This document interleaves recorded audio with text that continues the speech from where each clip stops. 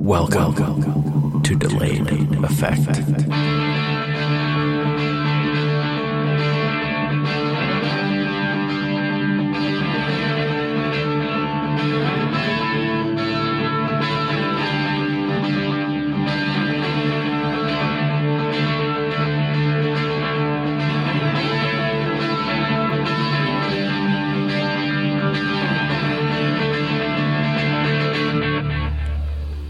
Welcome, one and all, to another chapter of Delayed Effect. My name is Packy, I'm your host, and this is chapter 4 of this somewhat mediocre little show of mine. I'm afraid this one's probably going to be pretty short. I'm incredibly tired. But I wanted to be sure that I at least got this episode out and uploaded for your listening pleasure on its scheduled day of release. Because technically still here on the West Coast, Packy Standard Time, it is, in fact, still Sunday. Yeah, so still counts. Yeah. Phone's going off. Leave me alone. I'm podcasting. I had a fairly rough, I shouldn't say rough, busy last few days. What was supposed to have been my weekend ended up being taken up by other various projects. For those that don't know, my current living situation is in fact back in with my parents due to some, I don't really say unfortunate circumstances, but just life going the way that it did. But that's, for another chapter. But for now, because of things happening the way that they did, I ended up moving back in with my parents. While in doing so, I, of course, took control of my old bedroom. And it's funny because, when I first moved out, I had a U-Haul truck for all of my shit, but that's because I had a lot more furniture. When I moved out of the apartment that I lived in, actually, I didn't really move out so much. I mean, I took some of my stuff over periodically to the new house. But when it came to moving the bulky items, I was out of town. My friends did that for me. It wasn't that I planned this trip while they were moving.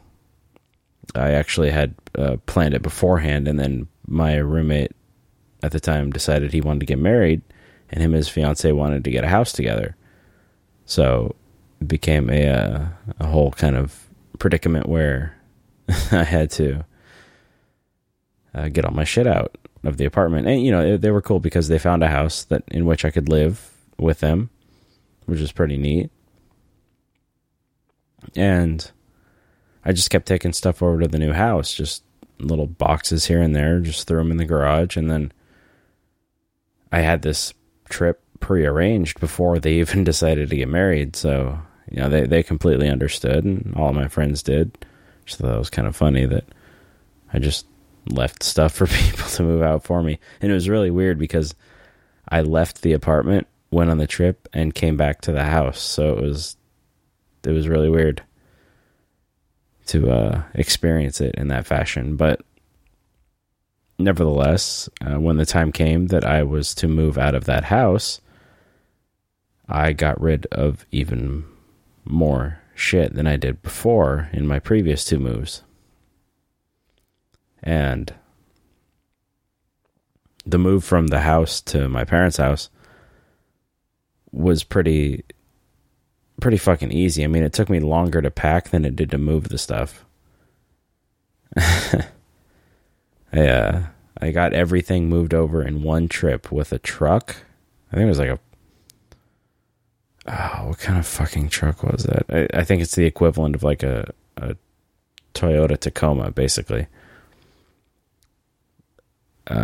That plus my Toyota Yaris, which is it's a 3-door hatch with the back seats knocked down. I just threw everything in that, and then everything in the truck, and bam, that's it.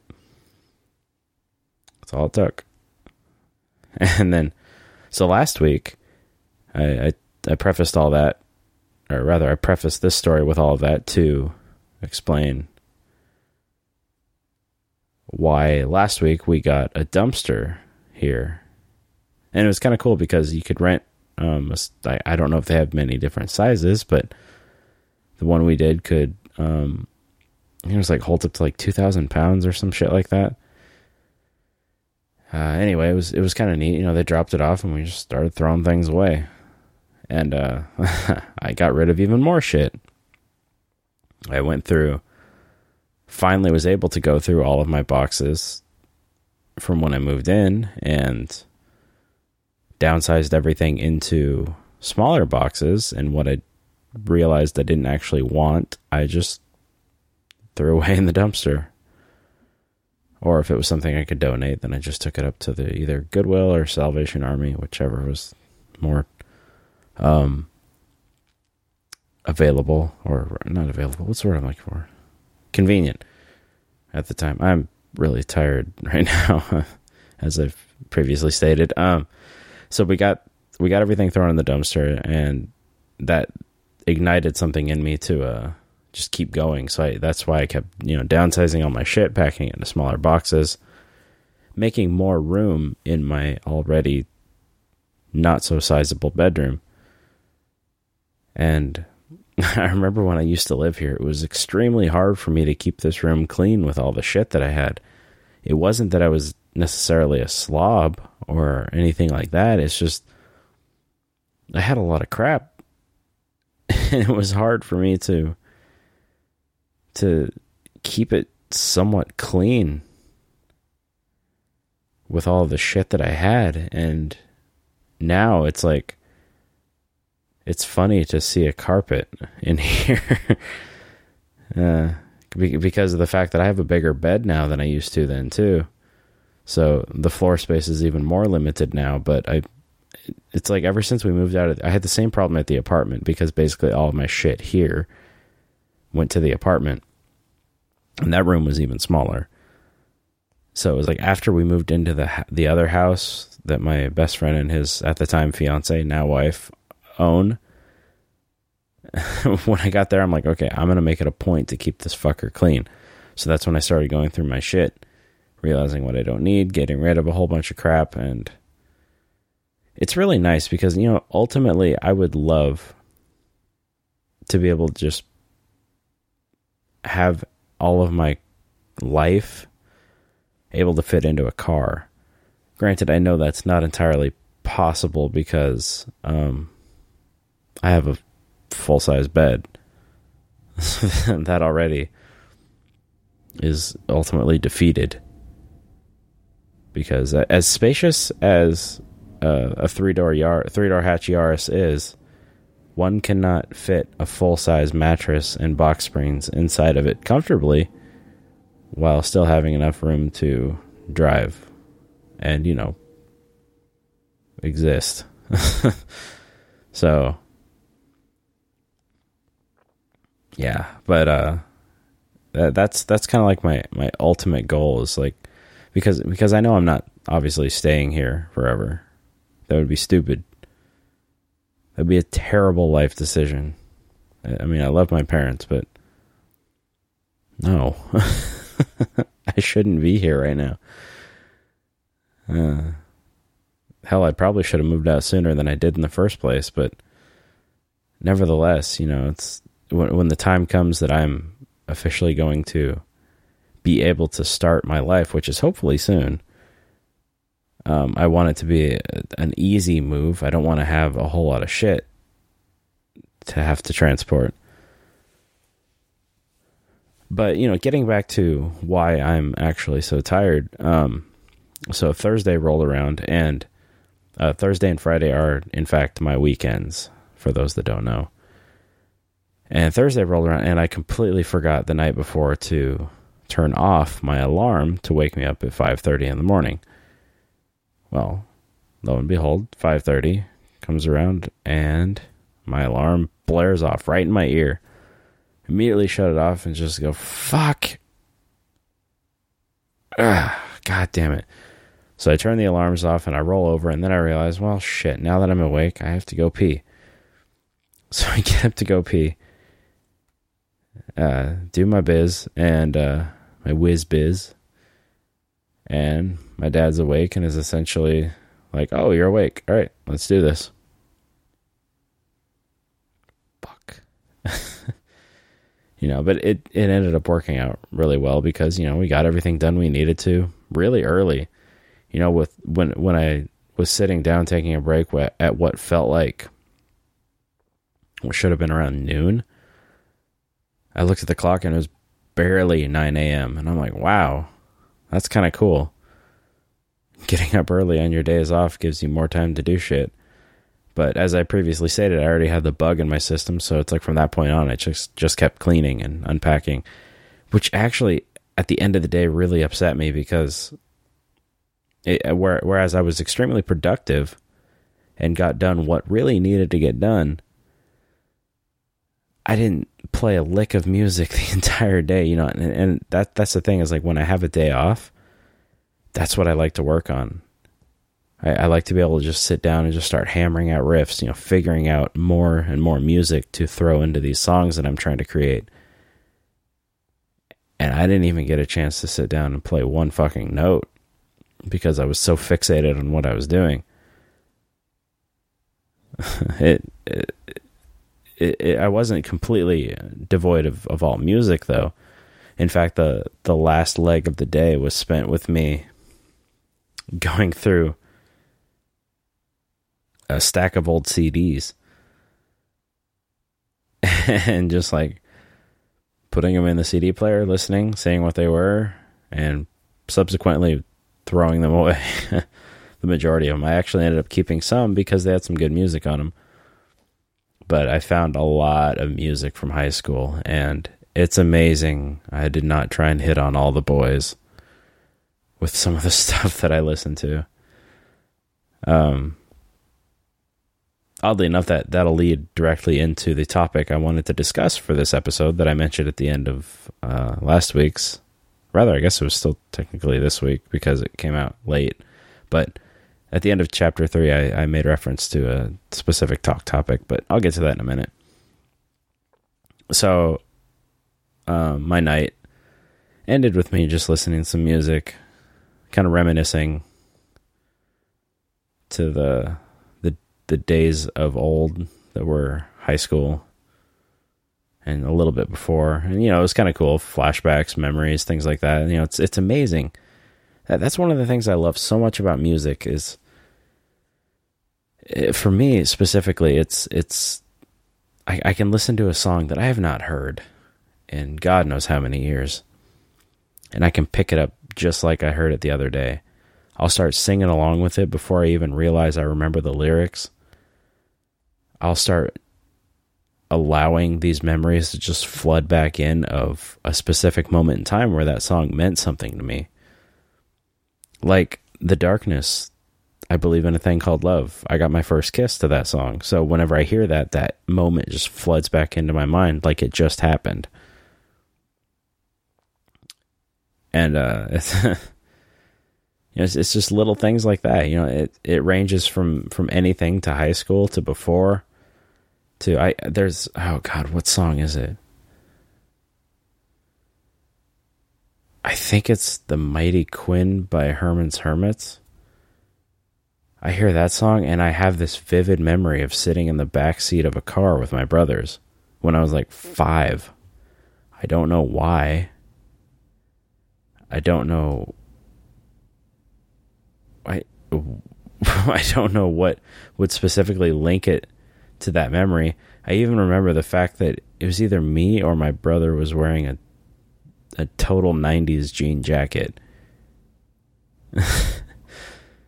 It's so weird. It's just it's amazing how things just link to to each other, especially when it comes to music. You know, you can hear a specific part of a song and it'll just take you back to that moment. And not only take you back to that moment, you'll start actually experiencing and feeling what happened in that moment.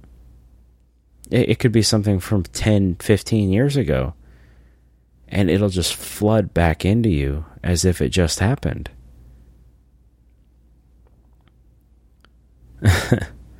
It's incredible. I mean, you know, I can remember the songs that I would listen to for breaking up, or even better yet, songs that were linked to old girlfriends. You know, that, you know, they showed me this song. You know, that this was a song that they played and they said, "This makes me think of you." And I remember, you know, I can listen to that song and go back to that moment where they said that to me, and subsequently the moments shortly after when they broke up with me, and the feeling of sorrow and regret and the mourning that, you know, you have for the death of a relationship. All of that, I feel it again. Not obviously in the the utmost capacity in which I experienced it before. I mean, I'm not sitting there going through heartbreak all over again, completely. But it's still a powerful thing. This world of music, and it just, I'm so ecstatic to hopefully have a shot, just even a small chance to become a part of that world. That's one of the main reasons why I want to get so heavily involved in the musical world, is because of this ability to just connect with people on a whole different level. I mean, music is one of those universal languages. It's kind of like sign language, in a sense. Well, no, I guess not the actual language of sign language. You know, the words and sentences that you can create using certain hand gestures. But I mean, it's just the gestures in general, like a wave or a smile. I mean, you don't smile at someone and they take offense to it, usually, unless they're an asshole, or they're just having a really bad day. Why is that fucker smiling at me? You know, but it's like, you know, a smile is universally known as a good gesture. A wave is universally known as a means of saying hello. You know, and music somewhat falls into the same category. It's a universal connection that the artist has a chance to make with the listener, or even not even with the listener, but the artist has a chance to facilitate, you know, by way of allowing the listener to connect with this song in whatever moment they're experiencing, as I was mentioning before. And just the idea that I could even create something to do what so many others have done for me, and just be able to contribute back to this society and this world is huge. I mean, I'm not so big in it to think that I'm going to create something brand new or revolutionize the wheel, so to speak, but I don't think I'm terrible at it. I mean, I've got a decent sense of what it takes to creatively put words together in such a fashion that it can be interpreted, you know, in multiple different ways. I'm not a great writer. I'm not by any means a writer at that, but you know, when I get in the zone and I just start hammering out lyrics, it's I look at them the next day and go, holy shit, who was that guy? Why isn't he that guy all the time? You know, but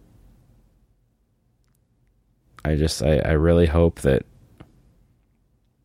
this goes where I'm hoping it'll go. And I'm really excited to be taking steps towards that.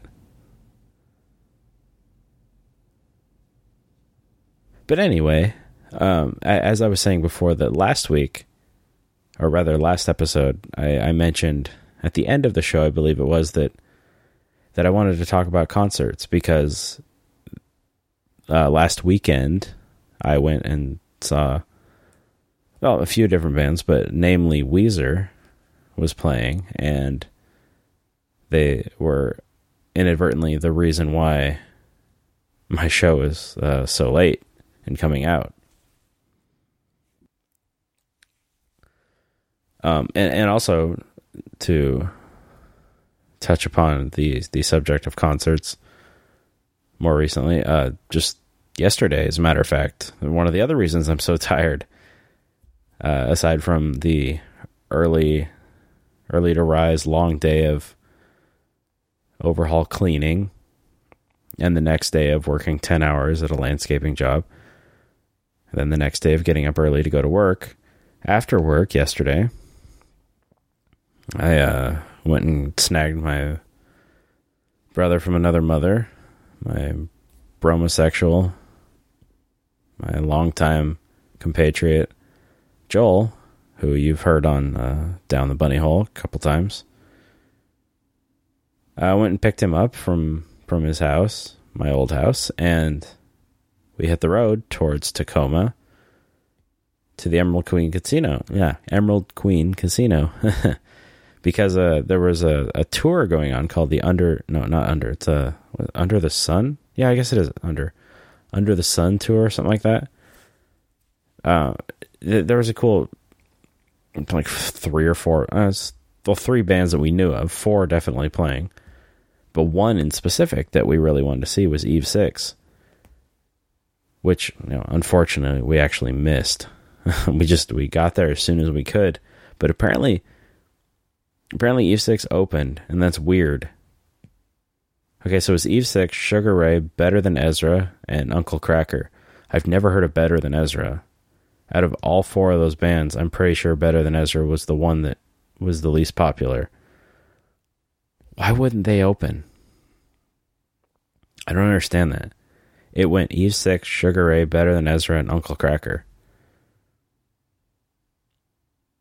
I mean, okay, obviously seeing Eve 6 at the end of that lineup would be my personal preference because they're my favorite of all 4.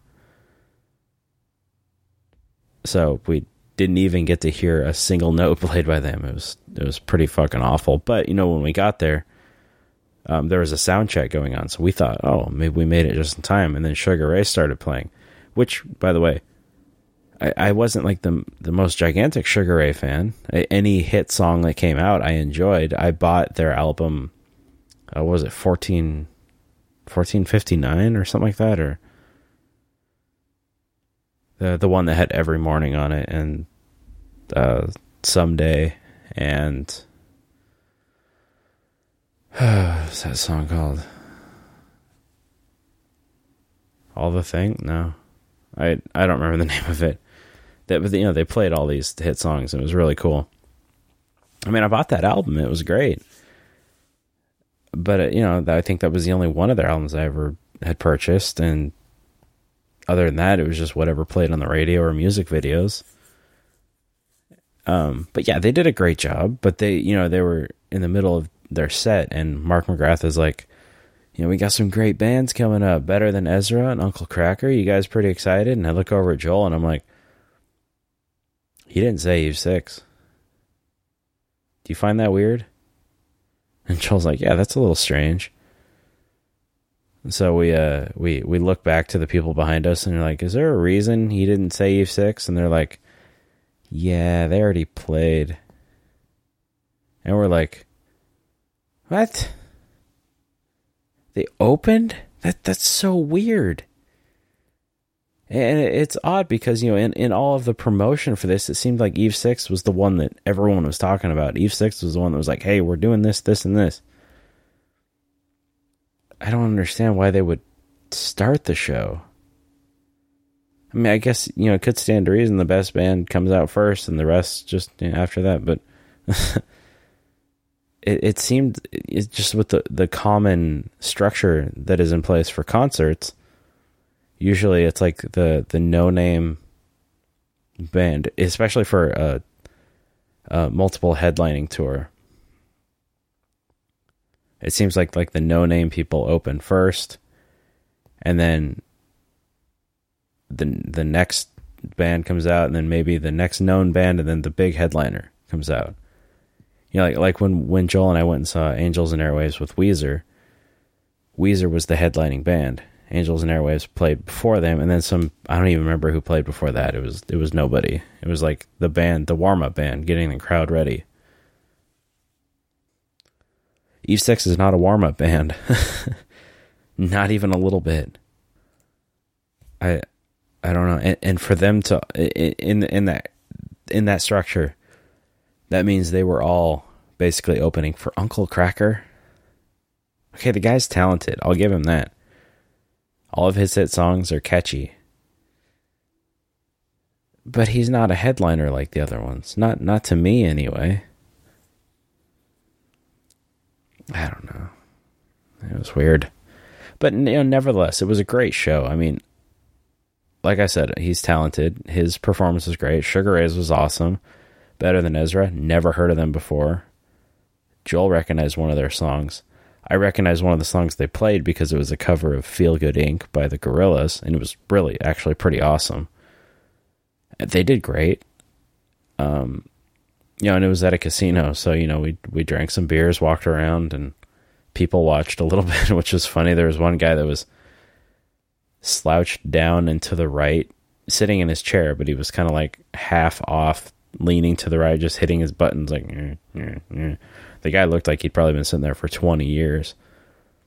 Another person we walked by was laying on the floor with security around them because they hit a jackpot and either passed out from excitement or had a heart attack.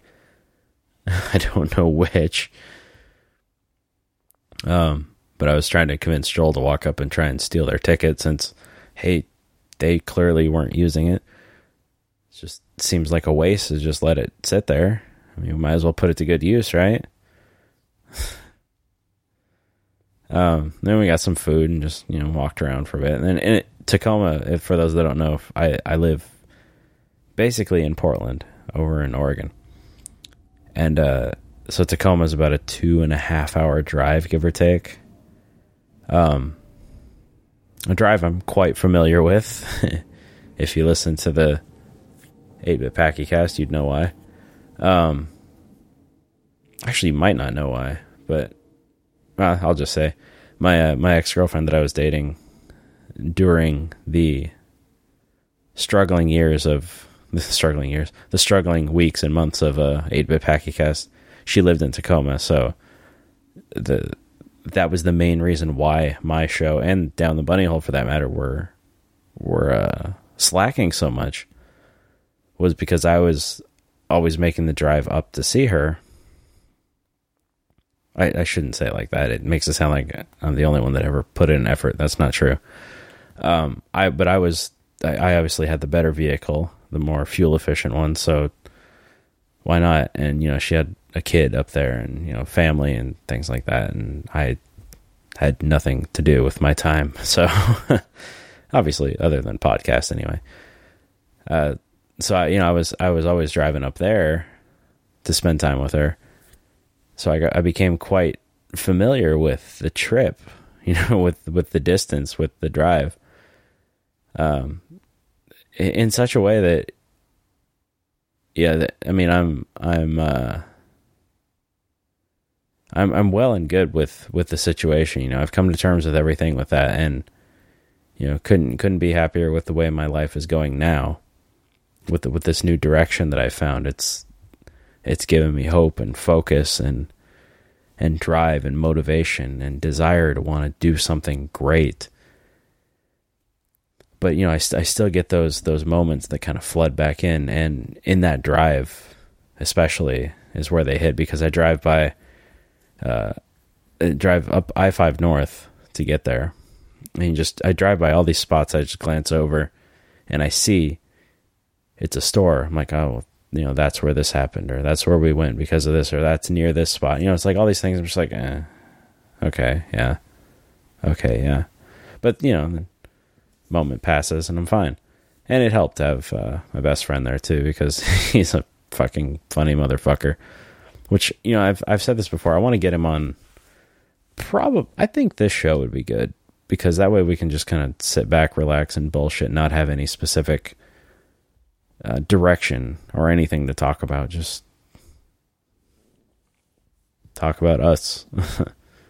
So I'd like to do that. But yeah, so the drive itself is about 2.5 hours, give or take, to get to the heart of Tacoma. It's for those that are familiar with the area. I don't know how many of my listeners would be, but there's a spot in Tacoma called the Tacoma Dome, which looks like basically a giant boob with a tassel on the nipple. And that's kind of a hot spot, for conventions and things like that in the Tacoma area. And the casino's just north of that by a few miles, But yeah, the Tacoma Dome itself is actually it brings back some cool memories of, I want to say it was maybe 2009 or 10 that we traveled up there. Joel and I, again, of course. A lot of my stories involve him. Just get used to it. We drove up there with my mom, his sister, and one of our old work friends and her husband to see AC/DC.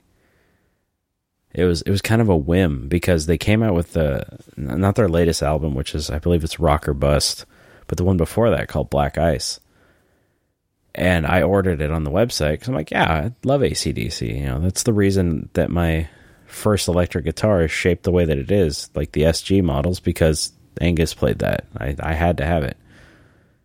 So yeah, AC/DC was playing. So I'm like, yeah, okay, I'll get that. And then in the midst of ordering it, I found out you could sign up to become part of this exclusive club and get these like wicked awesome, pre-orders on tickets and things like that.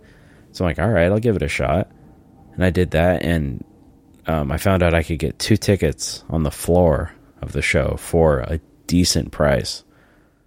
So I'm like, yeah, of course, I did that. I think we were in like row 14 or something like that. But we were off to the very, very left side of the floor, so we didn't like see the stage really up close. But they had the big, like catwalk that ran out the middle, because Angus likes to go in his coke-fueled solo binges and just run around the stage like a little fucking drug addict, and just like run up and down that catwalk, drop on the floor, and spin around like Homer Simpson, while playing his solos and everything like that. And that's what he did, and that's what they did, and it was a great show. The only thing that I always held against it was that the acoustics of that specific dome seemed to absorb the sound rather than bounce it around, so it just didn't sound very good in terms of depth and acoustics. It didn't ruin the music at all. I mean, it was AC/DC live right in front of you. What are you going to do? Say, no, this sucks? No, you're going to respect your fucking rock elders and enjoy the show. I remember, they had a band called The Answer open for them. I think they're from the UK. They're fucking awesome. The dude is at the time, I think he was 22. He had a voice like fucking Robert Plant from Led Zeppelin. And their music sounded like something of like a mashup of AC/DC and just other bands from that era. And I haven't listened to them lately, but I bought that first album on iTunes, I think it was, that they came out with, and that's fucking good. That was one of the few times I was thoroughly blown away by the opening act so much that I had to go and find out more about them. So that was a pretty fucking awesome show overall. But trailing back, let's see. So the first concert I went to was back in high school. It must have been senior year. And the reason why I was saying that the music on these CDs that I was listening to earlier reminded me of these concerts because I believe this is my first time publicly admitting this to an open forum that anybody could hear, but I was very much into the music of the Insane Clown Posse back in high school. It actually not high school, specifically it was senior year. It wasn't the entirety of all 4 years. It happened on a fucking fluke, you know. I was playing some online text-based game with my friends, and there was a clan in the game called the Dark Lotus Clan, and I'm like, well, that's kind of a cool name, and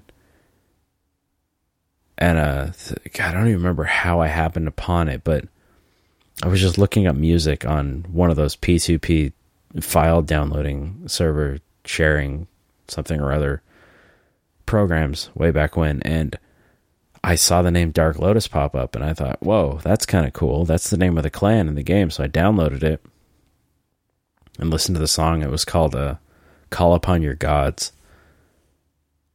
I'm like, wow, this isn't bad. Because, you know, I mean, at the time, I wasn't really into rap very much, but I wasn't against it. I've always been pretty open when it comes to music.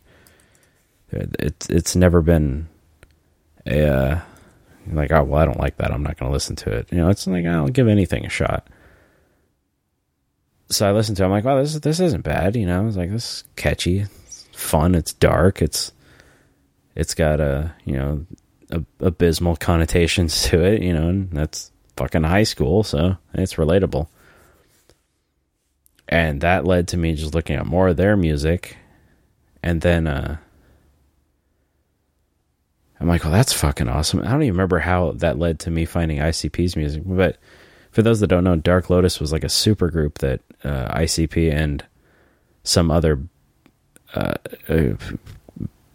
characters, I want to say, some other musicians, artists from their record label formed. I think it was ICP, Twisted, and ABK and Isham, I think, or something like that, formed Dark Lotus. It changed from when the first album came out to the rehash of the first album to the second album to the third one even. But, you know, I listened, I'm like, okay, that's awesome. So I found a few more, and I don't know how that led to me actually finding ICP's music, because I didn't know that was them. I didn't know that was the Insane Clown Posse in Dark Lotus. And I ended up somehow finding a couple tracks from ICP's fourth album called The Great Malenko. And I kept listening to them, like, well, these are funny. And at the time, I still didn't know that that and the Call Upon Your Gods I was listening to were the same people in both bands. And eventually I did, and I'm like, wow, that's kind of cool. And I just started downloading all of their music, just anything I can get my hands on. I'm like, wow, this stuff just, it was fun, because I've always had a thing for post-apocalyptic, or not just post, I've always had a thing for just apocalyptic storytelling. And, you know, they always said, you know, there was a great end coming. You know, it's like an apocalypse is basically what they're saying is coming. You know, something's coming to just end it all. And they always said it was like after their Joker cards had fallen, then the end would come. And I mean, I never fully fucking believed that it would happen, but I enjoyed the theatrics of it and the theme that they placed around the carnival, because, you know, when I was a kid, Killer Clowns from Outer Space was probably the movie I avoided because it scared the shit out of me. But at a certain point, I faced that fear. I wasn't afraid of clowns. It was just those clowns. And then at a certain point, I faced the fear of that movie and watched it and laughed my ass off. And like, it you know, things relating to clowns from that point on just always seemed like me overcoming some kind of an obstacle in some weird, strange way. So I just found myself really drawn to their music because I love that carnival aspect. You know, it was different, and that's the thing too. It was completely different than anything else I'd hear in the norm of a day. And that's what spoke to me a lot too. Is like, well, these are people that aren't just riding the train of success that everybody else is that you hear. You know, these guys are just doing their own fucking thing because it's what they want to do. And I think it was senior year. Their sixth album in that whole Joker card era came out, and I bought that one, and that was that one was funny. That's the one that had the big reveal that, like, oh, the truth is the whole time that they've been talking about God and leading people to the promised land and blah blah blah, and not leading people to promised land per se, but just like trying to, you know, just let people know that there's some greater power out there, and you know, if you want to believe in it, there it is. You know, the truth is we've been behind it the whole time, despite the fact that our music says we're killing people. in that vein, though, one of their songs always kind of explained that for me, in saying that, you know, let our music do the killing for you. And to me, that always said, you know, if you're ever feeling angry and pent up with this rage and this desire to just want to cause some kind of harm, or just, you know, have some kind of emotional outburst, just let our music channel that for you, give you an outlet. And I think that's another thing that always drew me to their music, because teenage years, angsty, breakups, homework, the fact that I was in a religious fucking institution for high school, I had all of these different thoughts and emotions running around that I just needed something to help channel that and funnel it into something, and there it was. Just so happened to be somewhere that I could dress it up with clown paint. But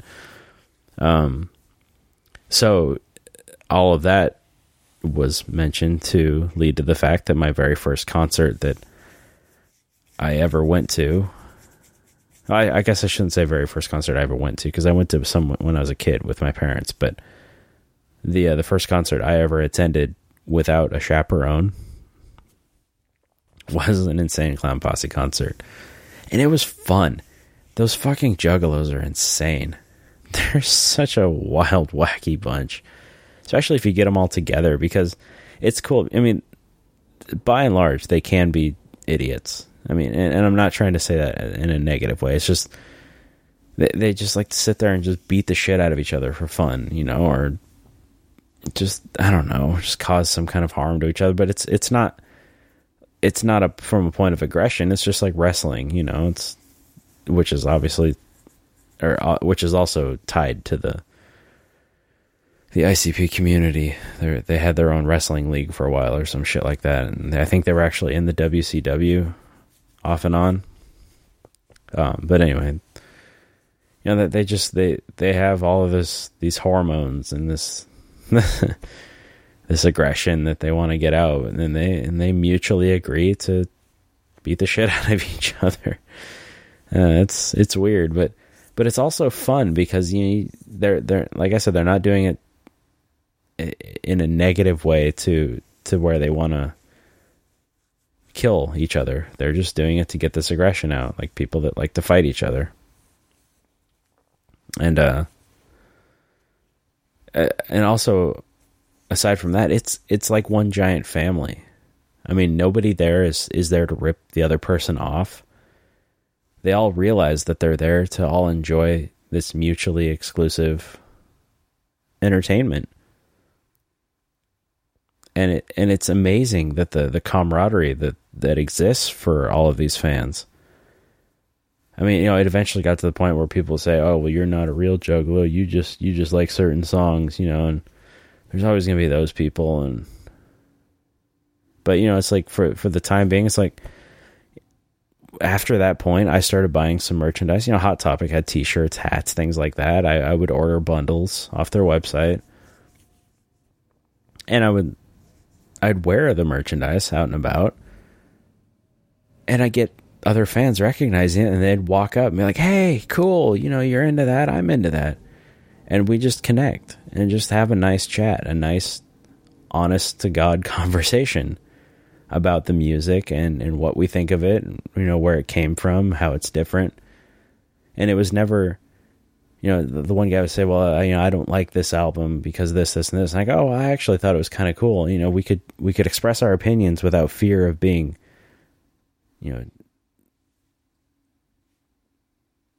of being chastised for it. It's the weirdest sense of camaraderie with those fans, with all of them. It's funny. And at the same time, it was really comforting to know that this thing that I was into, that there was a lot of fucking people out there that had the exact same feeling I did. And, that eventually died off. And I do go back occasionally and still listen to the music because, like I was saying before, it all takes me back to a moment in time that I can relive. And I'll even still keep tabs on what they're still doing these days. I think I have bought every single album that's come out just for fun. It's mindless. It's like I was saying before, it's a point, or rather a source for me to channel and funnel my emotions. And they've always found a way to do that. It's really kind of cool. If I ever need something to just get good and angry at, I can just listen to Fuck the World or something like that, or the Tilt-A-Whirl, or things like that. It's God, the entire fucking Jekyll Brothers album is one of my favorites. It's so much fun. It's good theatrics. And not to mention those concerts are incredibly fun. I mean, they're sitting there spraying that cheap soda around on everybody. They specifically use diet soda because it apparently doesn't sting your eyes like the regular one does, I guess. But they're taking that, spraying it everywhere. They're filling up water guns, just spraying the crowd, getting you soaked, bouncing off of trampolines, throwing water bottles out. I remember I caught a water bottle out of midair and just grabbed it and put it in my pocket. One guy was like, "Nice catch, dude."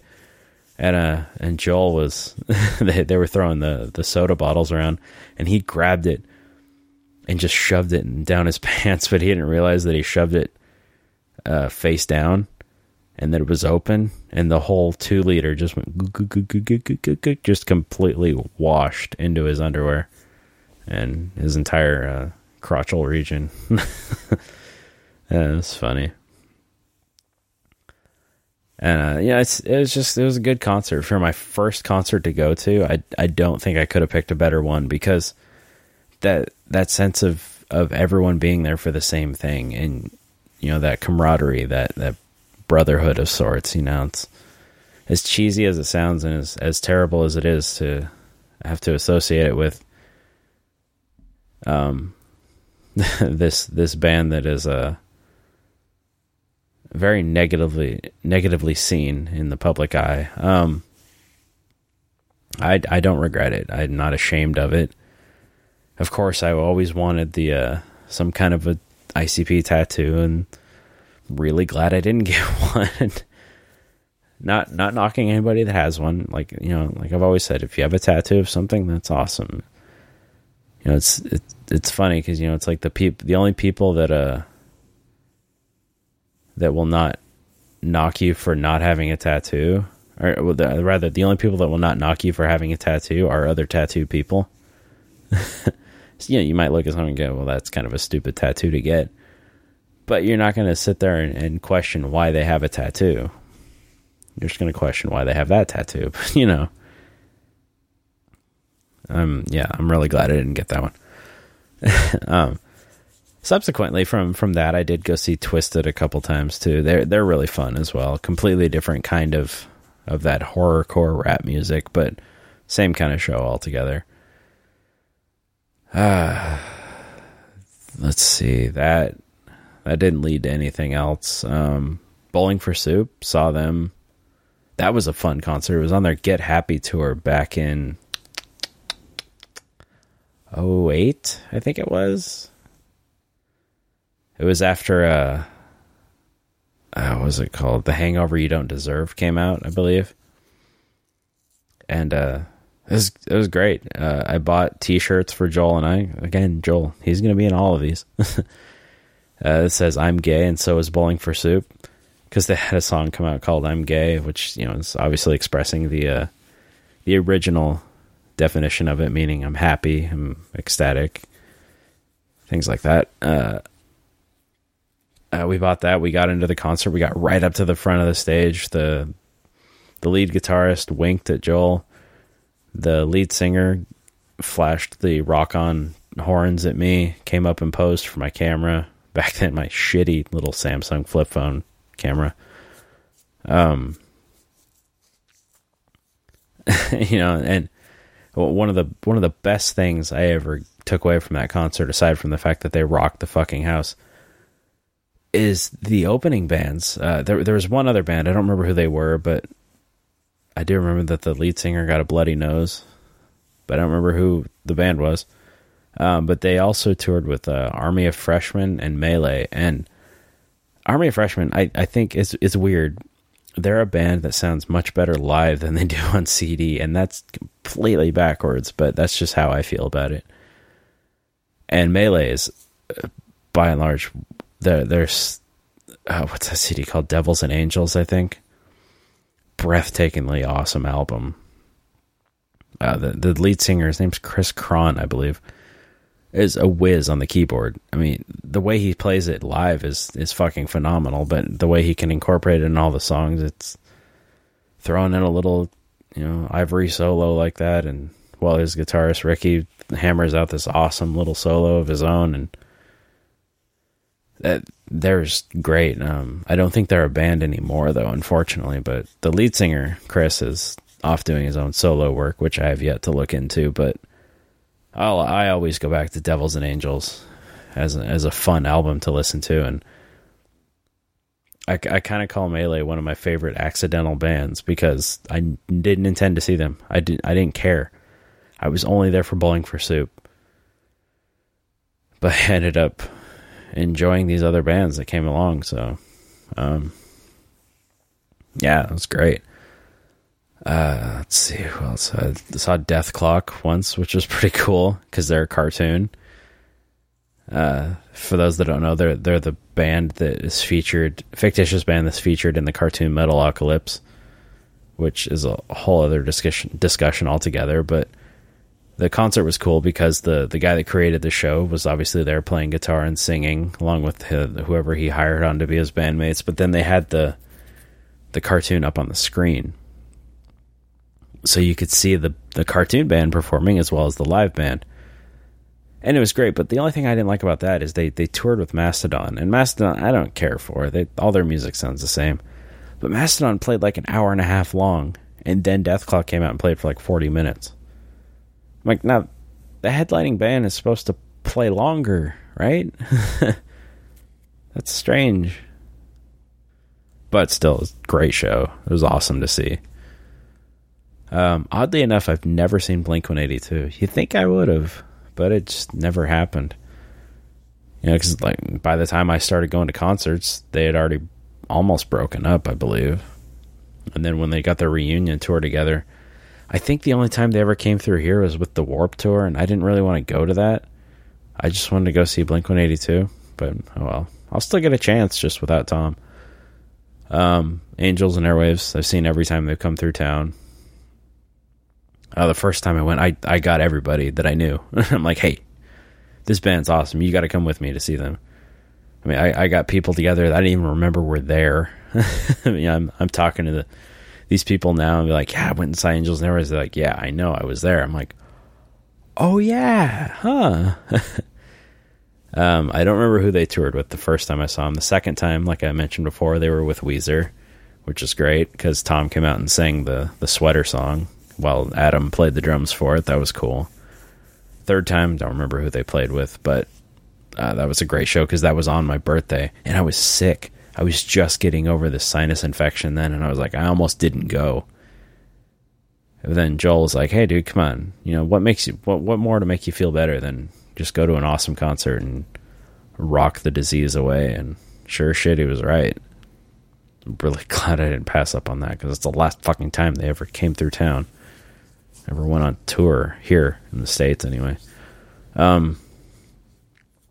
Let's see what else. Sum 41. That was cool because I downloaded this app on my phone called Bands in Town, which tracks all these bands and where they're touring. If they're near you, it'll pop up.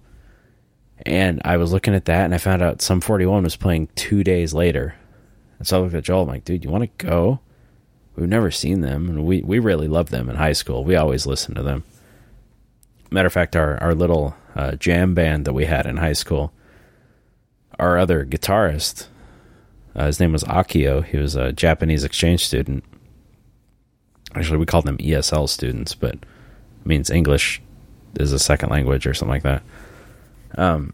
He loved Sum 41, so a lot of his music that he created sounded like Sum 41. And so, by way of that, we always listened to Sum because we wanted to try and replicate the music we were all listening to. And plus, it was fun. I mean, who didn't love fucking Fat Lip or In Too Deep or the Hell Song or anything like that? Over My Head, I like that one. I think In Too Deep was always my favorite, though. But of course, this was well after Dave Brown left the band, and they became that kind of a... They were still a four-man band, or were they three? No, I think they had a fourth guy there doing the backup guitar, but he wasn't a band member. But, it didn't have that awesome element that Dave brought to the show because he was more of a metal guitar player. And his solos reflected as such. But still, I mean, the fucking show was awesome. I mean, they played all the songs you wanted them to hear, and, we got a little group of friends together that were all Sum 41 fans, and just, it was great. And then come to find out, like 2 months after that, the drummer left. Which is weird because, he was a integral, he was is integral right? God, my fucking brain is not working right now. He was an important part to the lineup. I mean, he was the singer in a few of their original songs, and a few of their earlier songs. Ugh. And it's weird that he left, but I'm really glad we got to see him because it just wouldn't have been the same without him. Yeah, what else did we see? I have seen some on my own without him. Huey Lewis, that was a fun show because my mom actually bought the tickets to that, and then she couldn't go. And I'm like, well, I don't want to lose this, so I went by myself. First concert I ever went to by myself. Not only that, but it was somewhere I'd never been. It was in a city called Goldendale, which is like wine country up in Washington. And I drove over east towards the gorge here in Oregon and took a sharp left turn, go north, and it was the most beautiful scenery I've ever seen. Just because, I mean, we have a lot of trees here in the Northwest. I mean, you look in any direction, you just see like scapes and hillsides of trees going on for days. But this was different. This was all like cliff, rock sides, and just this beautiful sunshine off, like reflection off of those rocks and back. And it was gorgeous. I believe if you're friends with me on Facebook, you can look at my photo albums, and I have one for Huey Lewis, and I put the pictures up there. It was pretty cool. I'll try and throw them up on the Delayed Effect Facebook page too, which is facebook.com/DEffectPod. And yeah, that was a cool concert because my mom, when she buys tickets. She doesn't, we're just going to go. No, she wants to get really good seats. So it was like row 15 or something like that. And it was awesome because I get there and I watched the opening act, which was an awesome dude named Matt Brown. He's a local Portland guy that was fucking great. I went up and bought his album afterwards because I loved it so much. He has an awesome song. His guitar, I think it's a Telecaster. He named it Stella Blue because it's a kind of a light baby blue color. And he wrote a song on his guitar, for his guitar, about his guitar. And it always had one of my most favorite lines that I've ever heard in any song, which is, unlike those other girls that just break my heart and leave, once in a while you only break one string. I thought that was so fucking clever and very applicable being a guitar player for, to myself. It made too much sense. So I went and bought the album, shook his hand, had him sign it and everything, and I would love to go see him again. I keep trying to follow him, but anytime he has a show locally, I'm unable to go. But he opened for Huey Lewis, and then after he did his show, somebody looked at me and said, "Hey, you've got this seat open next to you. Is anybody coming?" I'm like, "No, the person who held the ticket couldn't end up making it." And they're like, "Do you want to trade with somebody so that we can have our family all sit together?" I'm like, "Yeah, why not? What would be the harm in that?" They said, "Okay, well, she's over there in the middle," because I was seated off to the left. Like, she's over there in the middle, but she's like 5 rows up. And I'm like, you talked me into it. So not only do I get to go to the middle section, so I'm like, face front right with the stage, but I'm about 5 rows closer for when Huey Lewis and the News comes out, and it was such a good show. Such a good show. That whole experience alone just really rocked for me. It was an outdoor venue at the Maryhill Winery in Goldendale, Washington. So it was a vineyard. Nice breeze blowing through. Lots of good beverages to be had, and it was a bit terrifying because it's the first time I'd ever taken an excursion like that on my own, let alone to a concert, just let alone on anything like that. So I mean, that was kind of the beginning of my desire for adventure, so to speak. Like what's leading up to this San Francisco trip that, at a certain point, I never would have dreamed of taking a trip like that on my own, but I'm looking forward to it more than anything else. And I love the idea of just going somewhere, especially somewhere for something that is going to lead to something very desirable, potentially. It's not just going somewhere for the sake of going. It's actually has a benefit and an end game in sight. Is that right? God, I'm tired. That was a great concert, though. I thoroughly enjoyed that. Definitely on my list of top favorites. Let's see, what else? ZZ Top, saw them just down the road from here. Opening band was Nashville Pussy, who I ended up enjoying so much that I went and saw them the next night at another local spot here in Portland, because they said, "Yeah, we're touring with ZZ Top, but we got this other show tomorrow night." And I'm like, these guys are fucking great. They're like hillbilly AC/DC. And their lead guitarist is the lead singer's wife. I always pronounce her name. I think it's Ruder Size, I think is her name. If you don't know her, you gotta look her up. At the very least, just look up Nashville Pussy lead guitarist. She is by far... Well, first off, it's incredibly fucking hot, the way she plays guitar. But she's one of the most talented guitarists I have ever seen in terms of just straight rock and roll. I mean, flawlessly embarking on these solo adventures that's somebody that I've only ever heard of something like that from Angus Young. Like it's on par with him. That's how good it is. I mean, you gotta check it out. Look up live performances, and it's great music too. I mean, it's good, solid hillbilly rock and roll, just in your face. Fuck you! I've got a shot of whiskey and a middle finger up your nose, and that's good shit.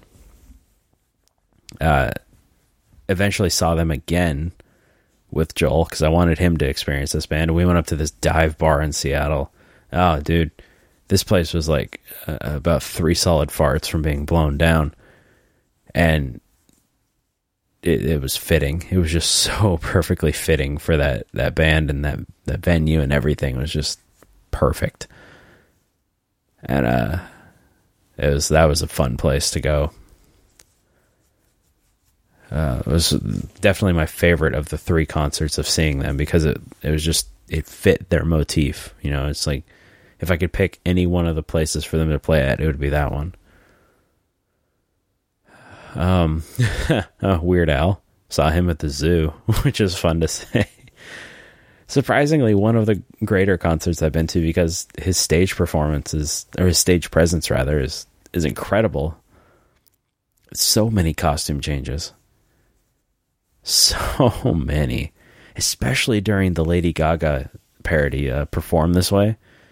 I think he did like 3 different costume changes in the middle of that song alone. Came out dressed as the Jedi for The Saga Begins. Came out in the fat suit for Fat. It was great. Really awesome show. Paul McCartney. Mom bought tickets to that because that's her favorite. That's her Angels and Airwaves, if you will. She was a big Beatles head. She was a big Beatle fan. Beatle head? What was I getting at with that?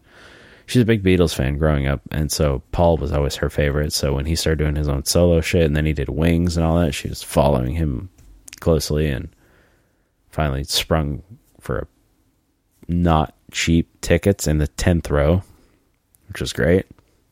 Like I said, when Mom and I go to concerts, when Mom goes to concerts, she goes for good seats. She will not sit in the nosebleeds.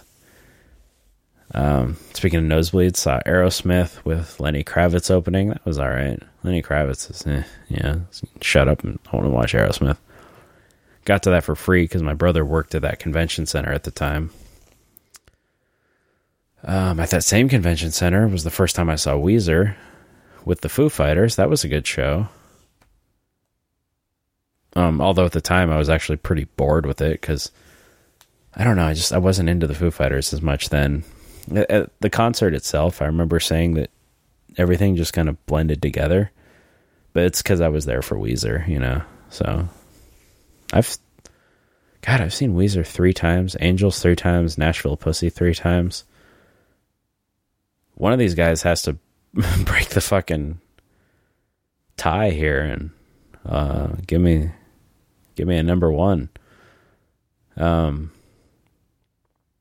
Tom Petty and the Heartbreakers. Opening act was Steve Winwood. That was awesome.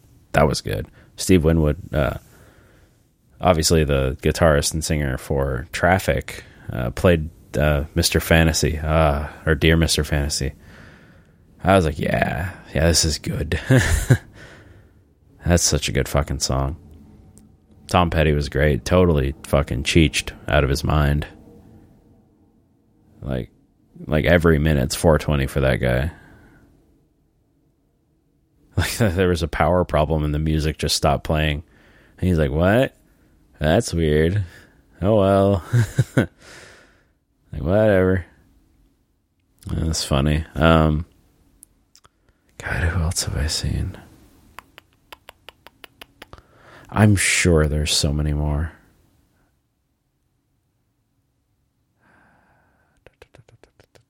Actually, that might be it. I mean, I've gone to, small time gigs, watch some bands. One of my ex-girlfriends, her dad was a guitarist in a Yes tribute band, which was awesome. And he did great. And the guy is a fucking phenomenal guitar player. He actually teaches at one of the local community colleges around here.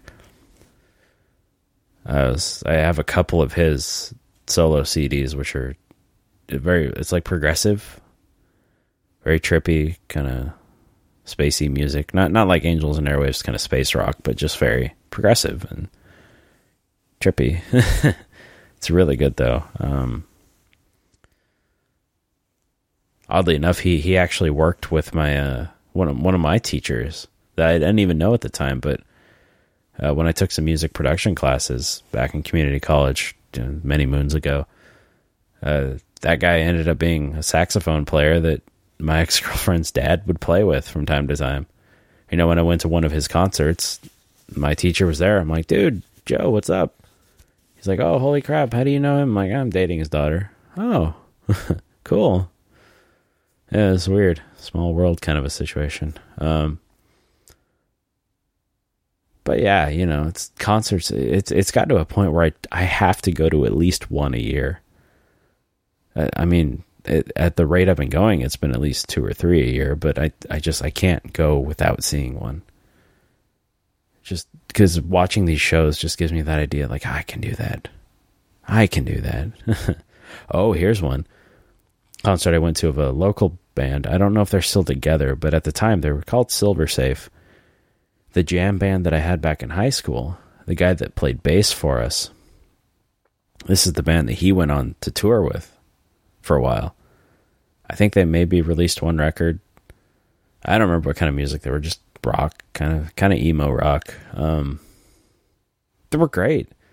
And it was really awesome to see him up on stage. Like, this is the guy that he was hanging out with us, like, dude, you should pick up a bass guitar and learn how to play. Because the music teacher in high school had a bass guitar in her room, so he'd grab that and just start fucking around with it. Led to him buying his own bass guitar, led to him becoming part of a band, an actual real band. I remember when that happened too, he came up to us, he's like, these guys want me to play with them. Are you guys okay with that? I'm like, dude, go fucking do it. When are you going to get an opportunity like this? And they ended up, I think, touring the West Coast. They actually opened for Powerman 5000 quite a few times and became pretty tight with them. I mean, it was pretty cool. And then eventually he hung it up. You know, he wanted the simple life of getting married and doing the 9 to 5, I guess, which is great. It works for him. It's what he wanted to do. But, you know, he lived it for a little bit in the show, so to speak. I don't know how popular they got. I always thought it was cool they were touring with Powerman 5000 for a small leg, and that was always kind of cool just to be like, I birthed you. not like reminding him of that, you know, don't forget where you came from kind of a thing, but it's just kind of cool to see this is somebody that I helped get to this point. You know, I don't believe for a second that he wouldn't have gotten there without me, but it was just cool to see.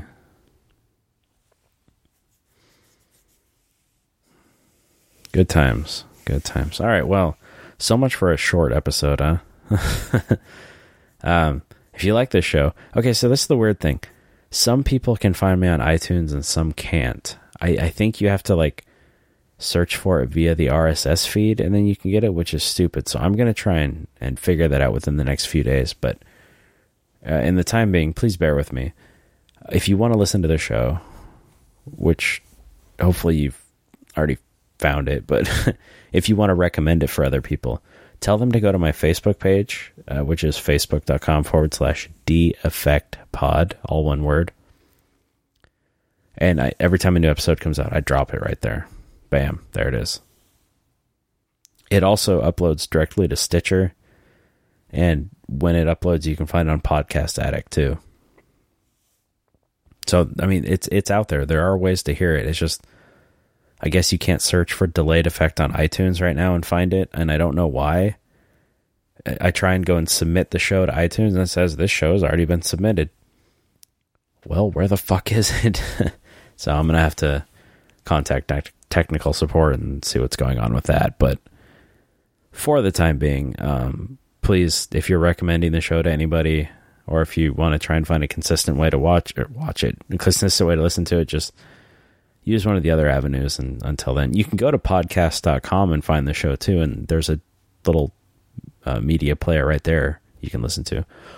Or if it's updating properly, shows.tangentboundnetwork.com. That's pretty cool, because Mark's an awesome dude with an ego worthy of my excessive stroking ability. All right, well, that about wraps up chapter 4 of the show. Thank you all for listening. When the time comes, please be sure to rate, review, and subscribe. Add to your favorites. You know the drill. Spread the word.